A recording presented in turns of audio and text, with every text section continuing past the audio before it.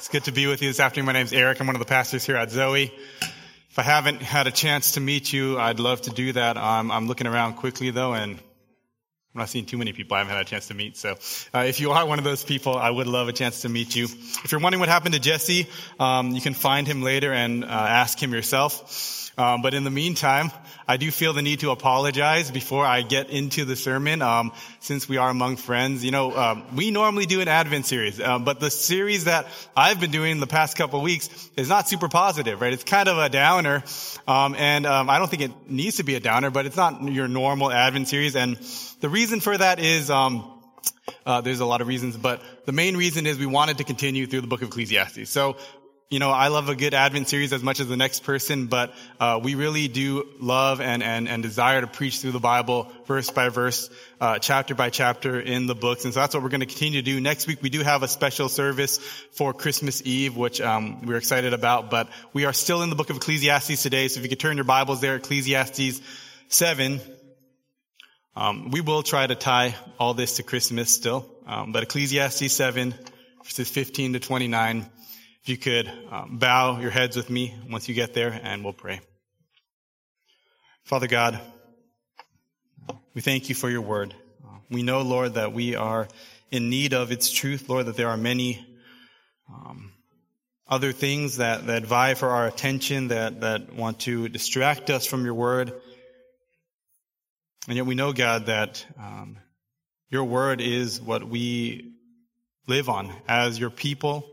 Lord, we are not meant to live by bread alone, but by every word that proceeds from the mouth of God. And so even in books of the Bible that are difficult at times and hard, Lord, we know that we can find nourishment and life from you there. And so we pray, Lord, that you would do that in this time. We ask for your grace to be with us, and we pray, Lord, for your Spirit to empower us, Lord, to hear and to receive and to apply your word to our lives for our good and ultimately for the glory of Christ. In his name we pray. Amen. In 1953, American author Flannery O'Connor released a short story which would go on to become her most popular, most well-published, most famous story. And it's a story that starts with an unnamed grandmother. She lives with her grown son, Bailey, in Georgia with his wife and their 3 kids. And the story starts with the family about to take a trip to Florida. But the grandmother, she doesn't want to go, right? She wants to go visit eastern Tennessee where she grew up so that she can see some old relatives or acquaintances in her old age. And so in order to make her case to Bailey, she brings out an article from a newspaper she's been reading. And in this article, she shows him that there is an escaped convict named the Misfit who has gotten out of prison, and he is headed towards Florida as well. And she says she would never be able to answer to her conscience if she were to take her children in the same direction as a criminal on the loose. But Bailey, her son, he's not really hearing it, right? He kind of ignores his mom. They get in the car. They decide to continue to Florida. And so the next morning, as they get into the car, they head off towards the Sunshine State. And about halfway through their trip from Georgia to Florida, they stop at a restaurant. And the restaurant is named The Tower, and there's a guy who owns it. His name is Red Sammy. And Red Sammy and the grandmother, they talk for a bit. They talk briefly about how a couple of men came through the restaurant earlier in the day, or actually a few days ago, and they had taken gas at the pump, but they had driven off without ever paying for the gas. And after a brief conversation about just how bad the world is getting, Red Sammy says these words. He says, "A good man is hard to find." A good man is hard to find. That's, of course, the name of the story. And even if you haven't read it, you've probably heard that phrase before. A good man is hard to find. Have you ever felt that way before? Can you relate to the sentiment? Or does it seem kind of strange to you? Does it seem like something that you would absolutely amen, or does it seem like something you question?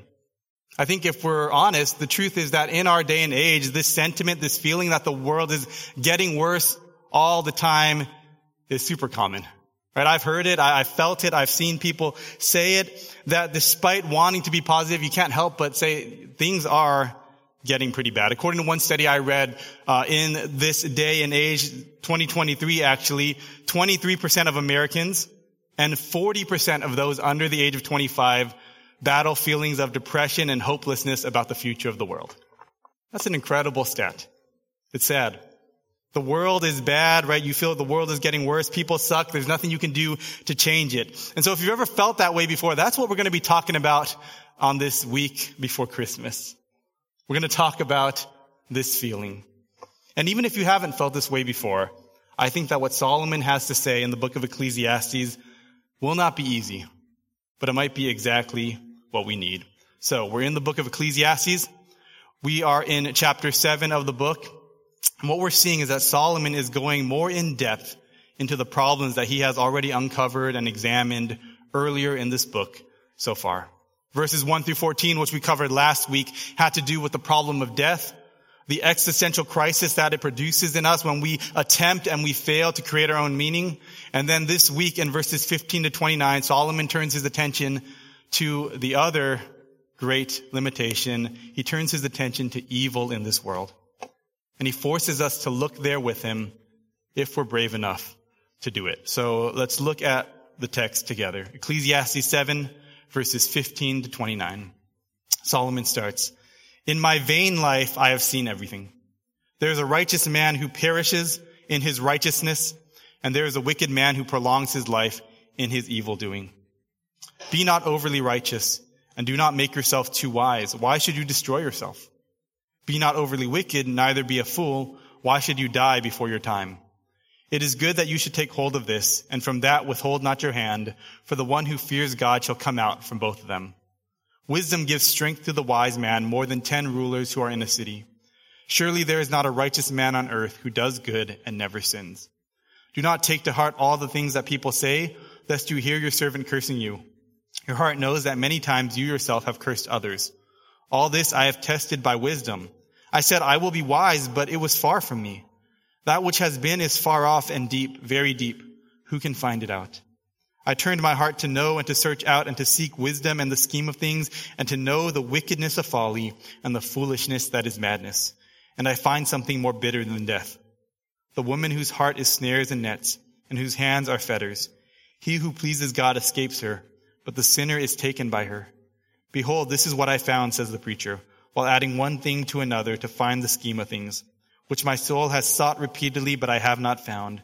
One man among 1,000 I found, but a woman among all these I have not found.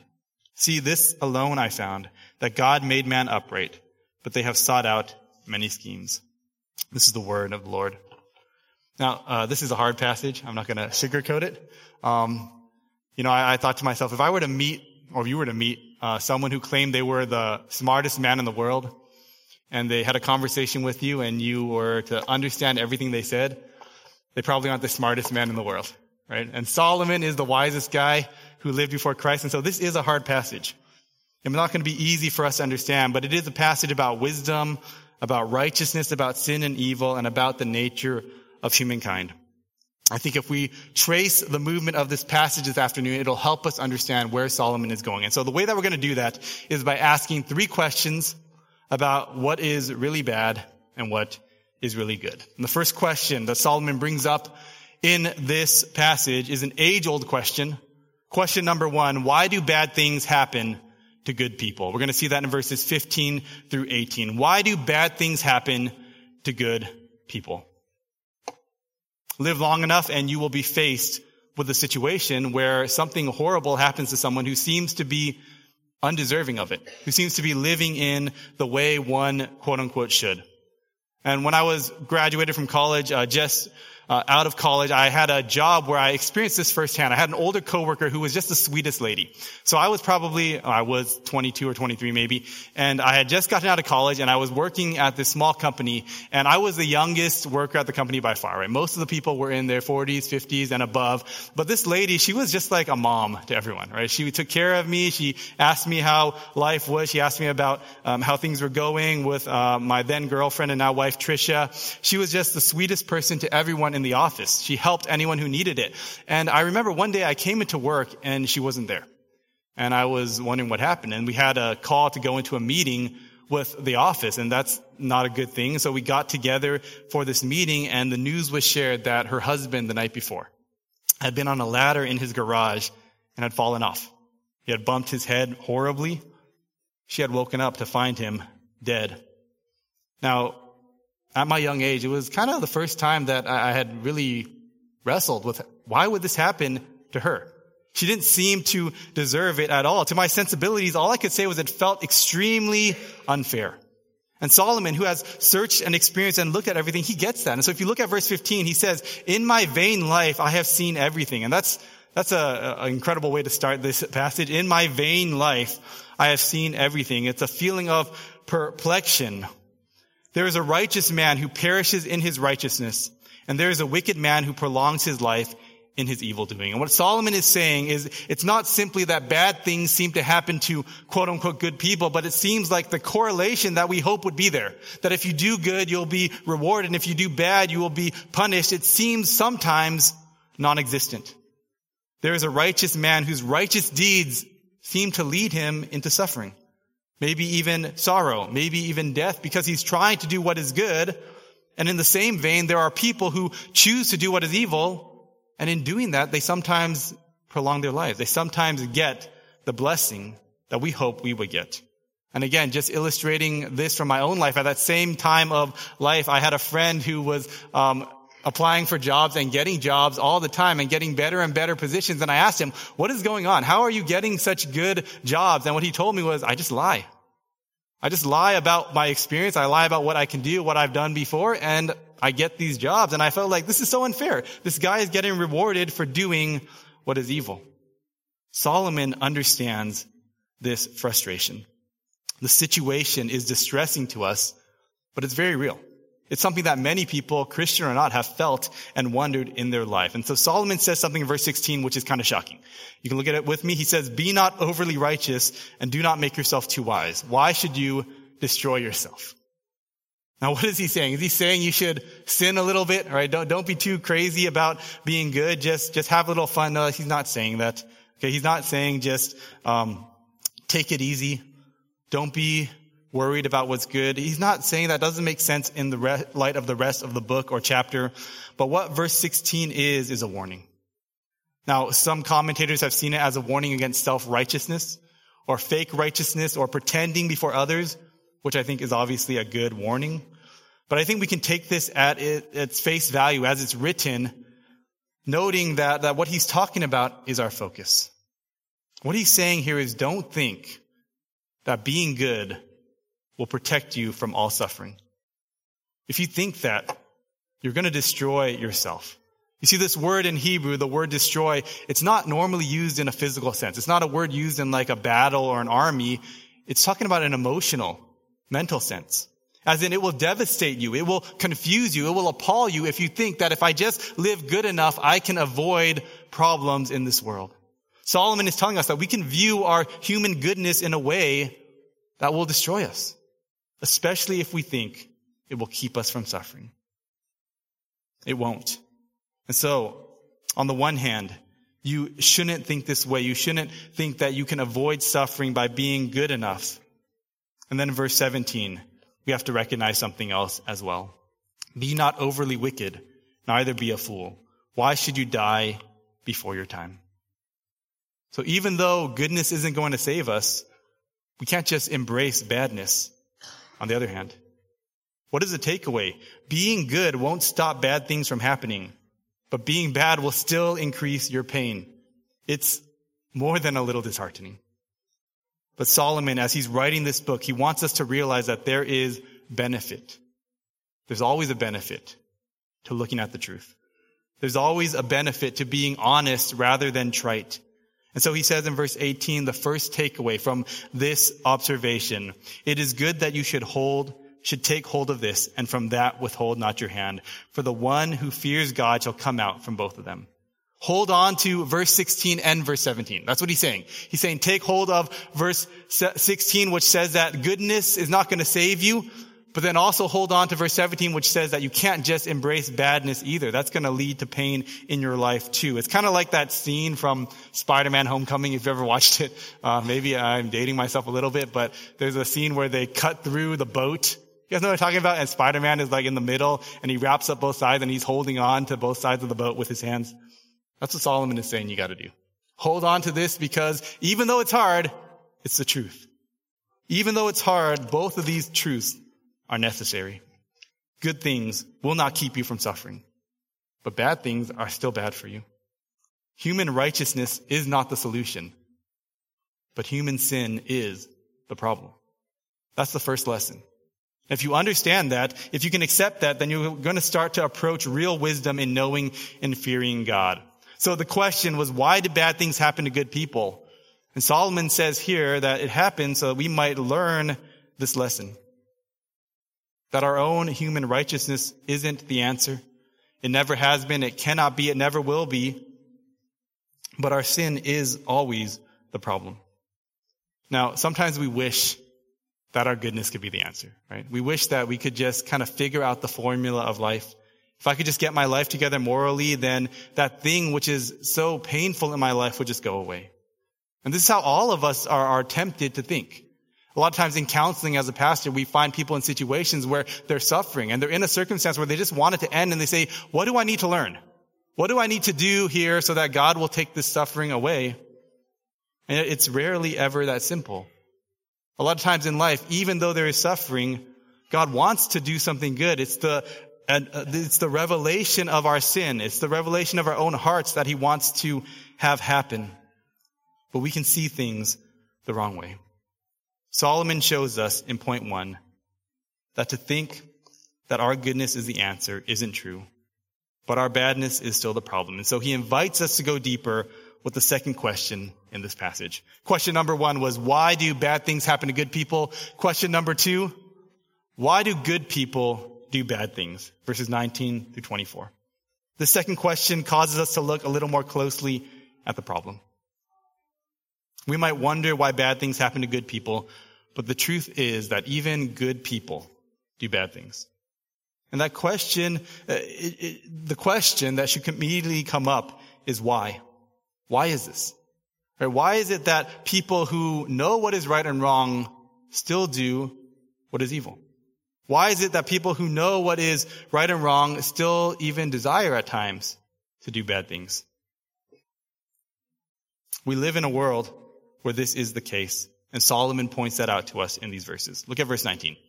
Wisdom gives strength to the wise man more than 10 rulers who are in a city. So Solomon starts with a pretty basic, acceptable proverb. Now, he did this earlier in the chapter. We talked about it last week. But this proverb from verse 19 is something that's similarly said in the book of Proverbs, that wisdom is better than strength. Okay, so wisdom is good. It gives more strength to a wise man than 10 rulers who are in a city. He talks about wisdom and its benefits, that wisdom is good, that it can do good, that it can help. But he follows it up with verse 20. Surely there is not a righteous man on earth who does good and never sins. Now, why are these two proverbs stuck together? That's what we got to ask. Okay, he says, yeah, wisdom is good. It helps someone a lot. It has a lot of benefits, but surely there is not a righteous man on earth who does good and never sins. This is why I think he does this. There's a problem Solomon is bringing up. Wisdom is demonstrably good. Wisdom is something that makes all the sense in the world. It's a great benefit. But knowing that doesn't seem to be able to keep us from sin. Knowing that it doesn't seem to be enough to stop us from doing what is bad.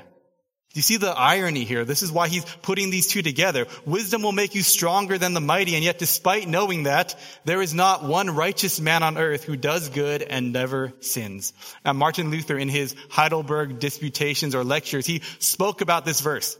And he said that the way the Holy Spirit inspired Solomon to write it, it shows us that even when we are doing good, there is still sin there.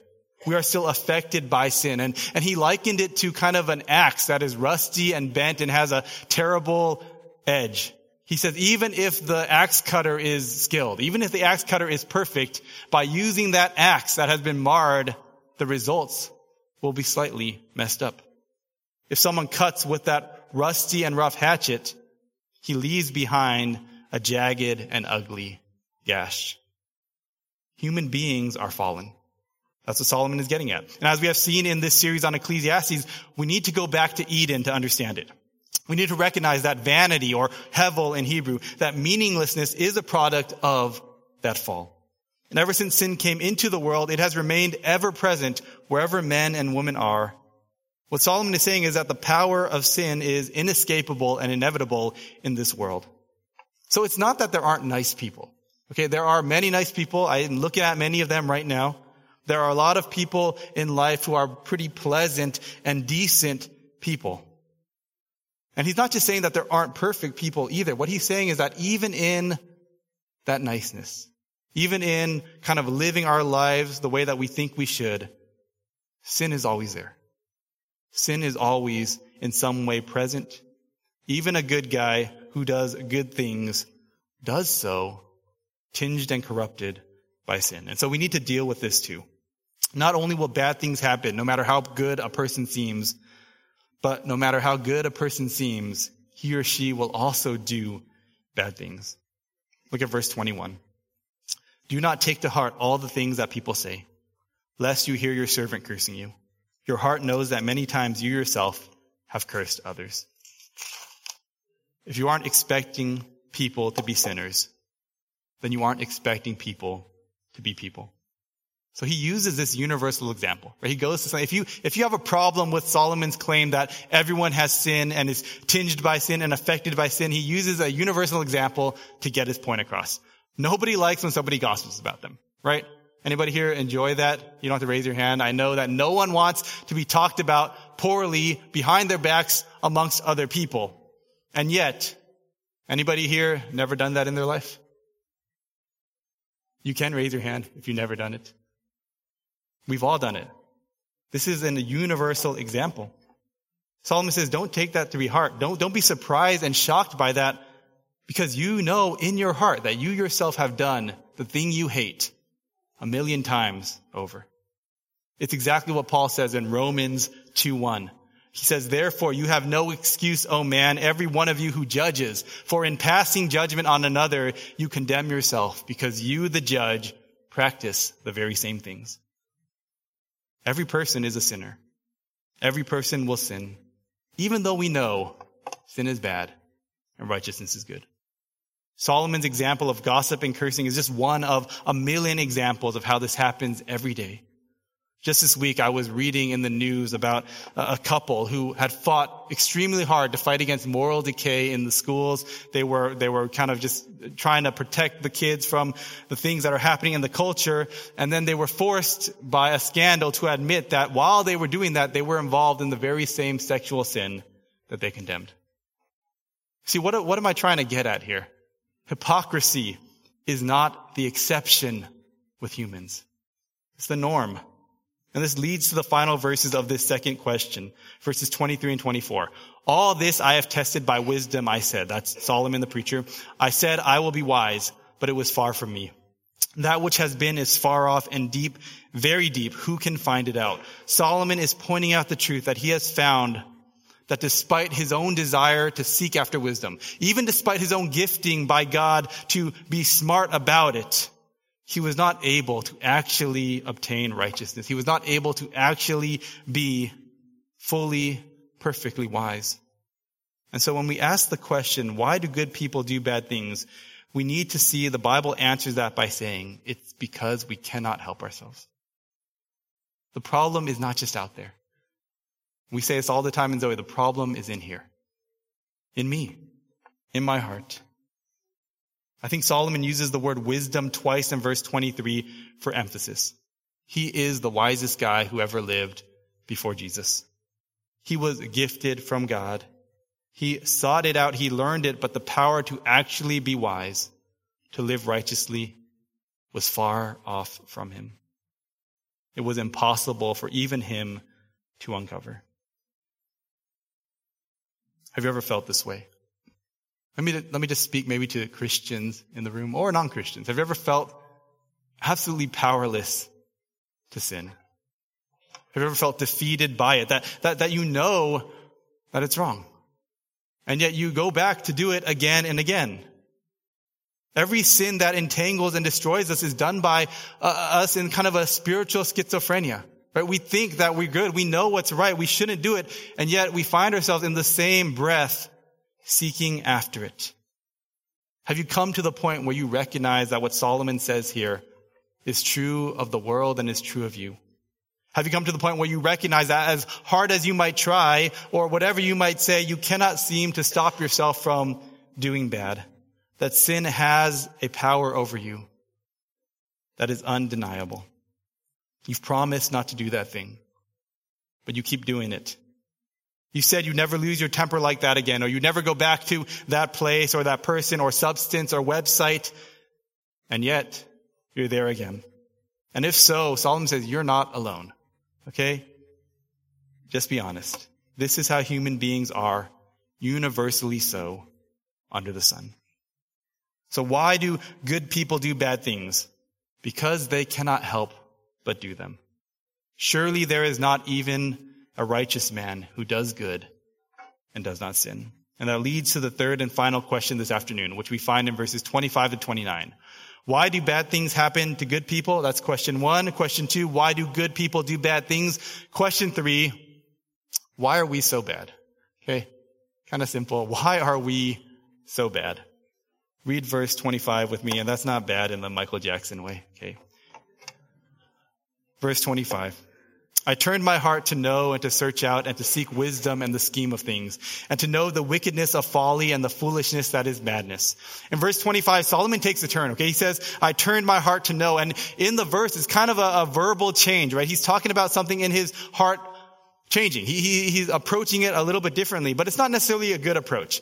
He says, I turned my heart to know and search out and to seek wisdom in the scheme of things, but then I wanted to know the wickedness of folly and the foolishness of all, and the foolishness that is madness.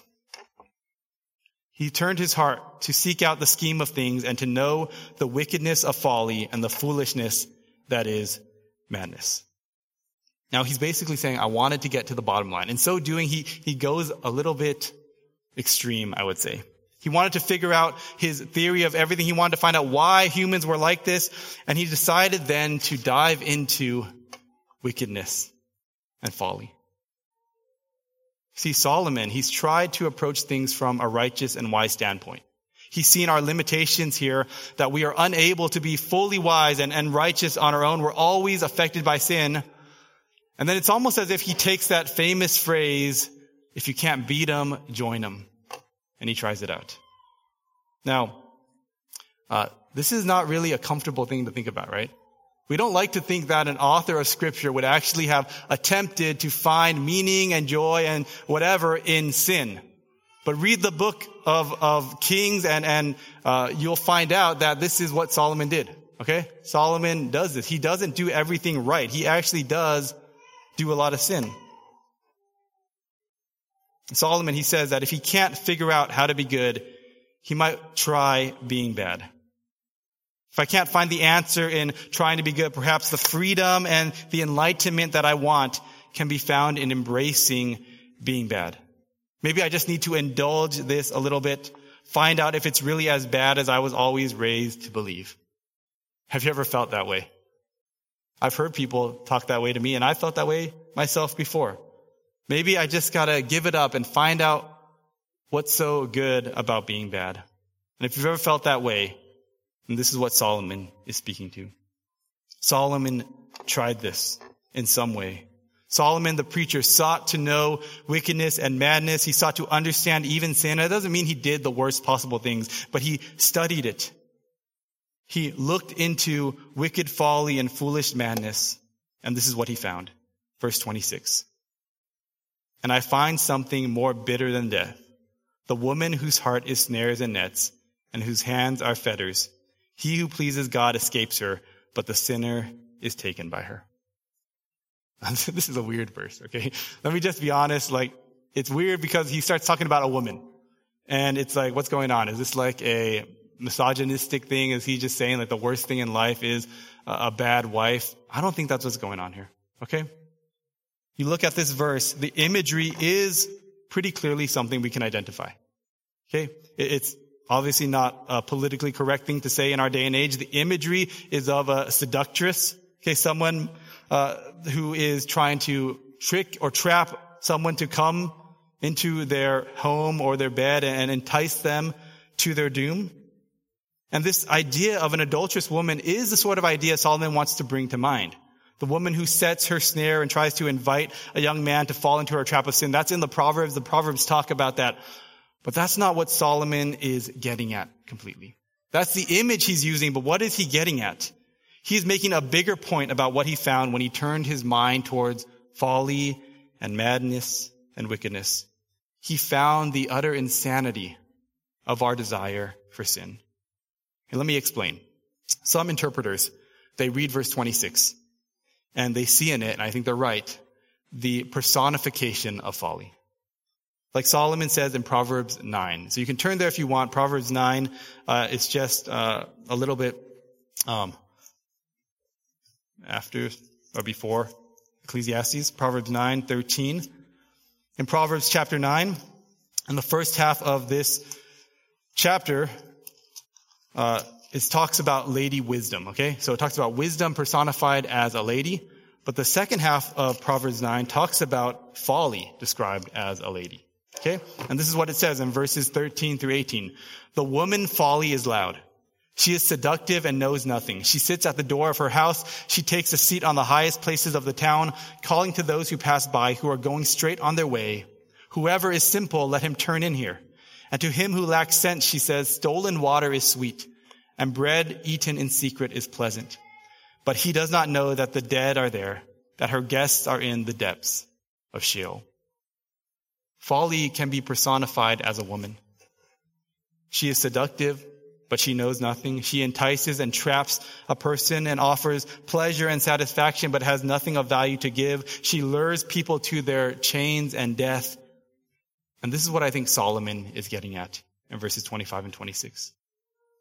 He's talking about our human depravity. He's talking about sin. He's talking about foolishness. And what he has found is that the end of all that is suffering and enslavement and death. And this shows us a vision of humanity that is absolutely difficult to swallow.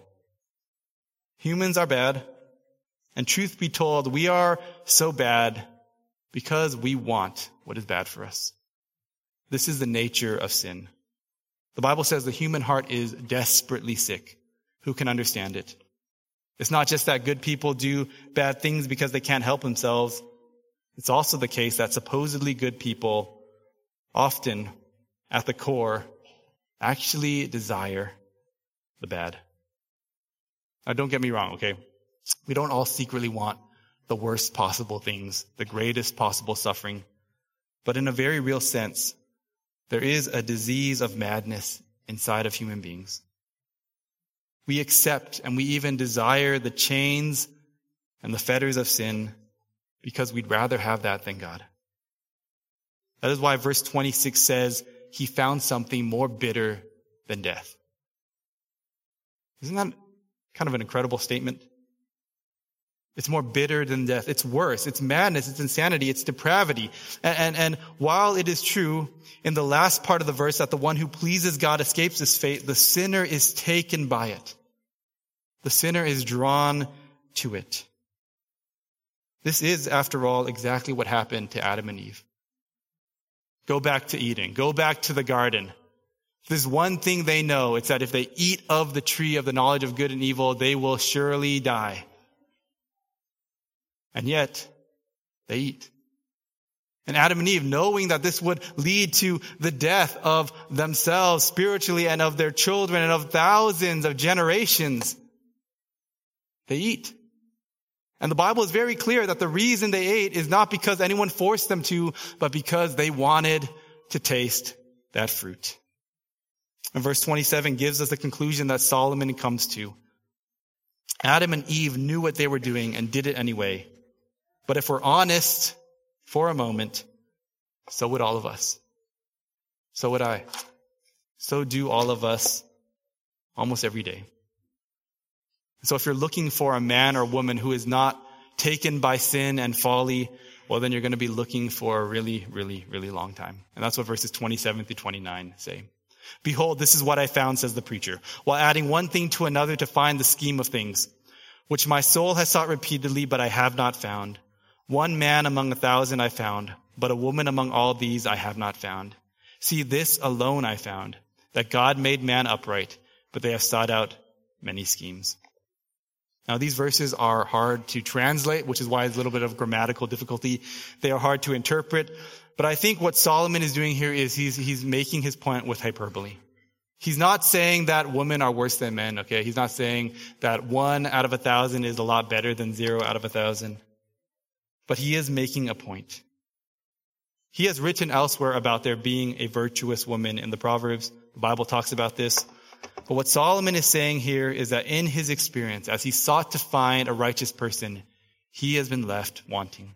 He makes a progression to emphasize how crazy it is, okay? In all his searching, he sought for a righteous person, but that person was exceedingly rare. 1 man in 1,000, 0 women in 1,000. And just to kind of help you understand where he's going, it's kind of like a kid who says when they go to a really crowded party or maybe to a movie theater and they say, man, there was only 1 seat left in the theater. Actually, there were like no seats left in the theater. I think that's kind of what Solomon is doing. He's making a progression to emphasize just how crazy it is. And the key here is in verse 29. See, this alone I found. He couldn't find a good person, but this is what he found. That God made man upright, but they have sought out many schemes. That God made us right in the garden. That Adam and Eve were born without sin, and yet, just like them, we all have turned away. This is Solomon's conclusion. The question is, why are we so bad? The answer is because we have left human goodness in the garden. Right? We live east of Eden. In the most perverse way, we toil under the sun, but we live and walk in darkness. Why are we so bad? God isn't to blame. He made us good. He made us upright. But in sin, we have turned to our own way. In our community groups, we memorize the verse, right? Romans 3:10. As it is written, none is righteous, no, not one. No one understands. No one seeks for God. All have turned aside. Together they have become worthless. No one does good, not even one. This alone is what Solomon has found to be universal truth. That all have jumped in bed in some way with folly. And so then, what's the application for us? If you think you're righteous, you're wrong. If you think you're good deep down, you're wrong. You've got to stop thinking that way. If you realize that maybe you're bad, if you realize that maybe there is something more serious than even death, and that's sin, well then you're starting to be right. Solomon brings us face to face with the depths of depravity, and he forces us to sit there with him for a spell. Why do bad things happen to good people? Why do good people do bad things? Why are we so bad? Solomon wants us to question and answer these questions honestly. He wants us to kind of deconstruct our preconceived notions until we realize that badness is actually just part and parcel of humanity. It's everywhere. It binds us together, and we brought it into the world, each and every one of us, over and over again. As a famous theologian, Taylor Swift once said, "It's me. Hi, I'm the problem." Pardon my levity to lighten the mood, but the point is deathly serious. We aren't the good guys in the story. You guys understand that we're not the good guys in the story of the Bible. We're not the solution. We always have been the problem. That is Solomon's final answer. So why does he bring us here? Why does he take us here? Why does he go here in the middle of this book? Well, as we have always said in the book of Ecclesiastes, he does it ultimately when he takes us somewhere uncomfortable and painful and hard. He does it ultimately to bring us to God. So that in facing our depravity and facing our sin and facing our badness, we realize that the only solution is not going to be found on this earth, but in our Maker.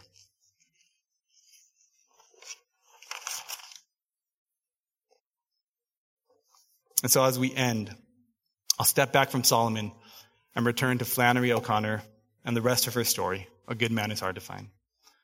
The grandmother and Red Sammy, they're sitting in the diner complaining about the state of the world. And soon the family gets back on their way to Florida. Eventually, they decide to pull over to kind of a small country road that is headed towards a plantation. And the grandmother says that she's been this way before and there's something there she wants to show her grandchildren. But as they go, they end up in a car accident. So they're stranded there. Their car is broken. They're stuck kind of on this side road, and a car pulls up. The car rolls up, and with it, some hope that someone might stop to save them. But as the inhabitants of the car pop out and they begin to inspect the crash site, the grandmother has this terrifying realization. She recognizes one of the men. He is the misfit. He's that guy who escaped from prison, and this car that stopped by is him and his accomplices. And so she makes the mistake of telling him. She reveals the information that she has seen him before, and she begins to plead for some level of decency and goodness. But if you've read the story, her pleas are ignored. Instead, what happens is the men, they systematically take the son, Bailey, and his wife and his 3 kids into the forest, and they kill each one of them. And all that's left then is the grandmother talking with the misfit. And as she sits pleading for her life with this man and appealing to his inner goodness, she cries out to Jesus. And the misfit begins to talk about him. And it's really interesting. He says, if Jesus really died and rose again, then there's nothing to do but throw everything away and to go and follow him. But then he says, but if Jesus didn't, then there's nothing to do but enjoy the life you can with killing, with burning things down. And then he says, actually, to just have meanness and no pleasure. And in the last moment, the grandmother, she sees just how broken and hurt this man who has experienced so much evil and done so much evil is. And she reaches out to him with a touch of kindness. But when she touches him, he springs back as if bitten by a snake. And he shoots her 3 times in the chest. At the very end of the story, the misfit says these words, there's no real pleasure in life. Now, why do I tell you this story? Because I believe that Flannery O'Connor knew what Solomon did too. If all we have is this world, if all we have is us humans, then it's true. All we have is hopelessness. There's no real pleasure in life. It is impossible to have. If all we have is the disappointment and disillusionment of growing up in a world that we once thought was good as kids, but we realize is actually pretty bad, then all we should do is just try to avoid it as long as we can, ignore the problem of evil, deny it exists even. If all we have is this world, then even in that, none of it really matters. But if Jesus really came, then that changes everything. And there's nothing to be done but to throw it all away and to follow him. Next week is Christmas, okay? It's a wonderful time of year. How do we tie the joy of Christmas to the despair of this passage? Well, you guys know Isaiah 9, right? Maybe you don't, but you'll recognize it if I say it. Isaiah 9, a very famous Christmas passage. For unto us a child is born, right? Unto us a son is given. 4 verses before that, what does Isaiah say? He says, to the people who walk in darkness, they have seen a great light. To those who dwell in deep darkness, the light has shone upon them. That's what Christmas is about. The light of the world, it's valuable, it's precious, it's amazing because of the deep darkness. How do we deal with the reality of darkness that Solomon leads us to? By knowing that to face the darkness is necessary to receive the light. I remember once having a conversation with a friend who had grown up in church, but was rejecting it. And he said to me, why do you believe this? How can you believe this thing that it's just an old book, right? It's thousands of years old. How do you live your life by this and try to follow its rules? It's crazy, right? These people just wrote this down and are long since dead. How do you know this book is true? And I've thought about that conversation a lot. And I've realized that the answer is many-faceted. But there's one big thing. It's because this book tells me the truth about my problem. The problem of my human condition. It tells me the truth that the only solution that I could ever find is found in Jesus. There was an old church father, a leader in the early church whose name was Cyril of Jerusalem. And he once wrote this as he was instructing younger men in the ministry. regarding the reality of sin and evil in the world, he said, "The dragon sits by the side of the road, watching those who pass. Beware lest he devour you. We go to the Father of souls, but it is necessary to pass by the dragon." See, this is why we need Ecclesiastes 7. Unless you know how bad you are without God, you will never see how good the news of Christmas and of Jesus and of Easter is. But when we see our sin rightly and face it with the gospel, it's true that everything can change. That we can be freed from this thing that dominates the world, that holds us in darkness. We can be freed in heaven, but even in this life as we walk with him. And so this afternoon, we've looked at our darkness. We've come face to face with the dragon. We've come and wrestled with the bad. We've delved into the folly and madness of sin. But for those who are Christians, I hope we have also come to remember and believe that God, the Father, that the Father of souls has given us what we need, the life of his only begotten Son, slain for us, so that we might look darkness in the eye and by his grace be freed. And if we know that, we can have hope. So how do we end Ecclesiastes 7? Take heart. Take heart. It's a negative kind of passage, but we can take heart. Solomon shows us that a good man or a good woman is hard to find. It's impossible, really. But God is good. But Jesus is good. And if you believe the good news of salvation, no matter how bad things get, you can and will find all you really need in him. Let's pray. Father God, we come before you this afternoon and we ask, Lord, that Christ would be magnified in our singing, in our words, in our fellowship, most importantly in our hearts, Lord. We who are Christians here, Lord, we know about sin. And those who are not Christians here, you know about sin too. God, we are all in this world together. We are tainted by sin, Lord. It's something we have chosen to turn away from you, and yet you sent Jesus. What a good man is impossible to find, and yet you sent your perfect Son to live and to die for us. And so would we just right now, Lord, though there are so many implications to that, would we just right now believe, repent, receive your grace, be reminded of Jesus, and worship him. In his name we pray. Amen.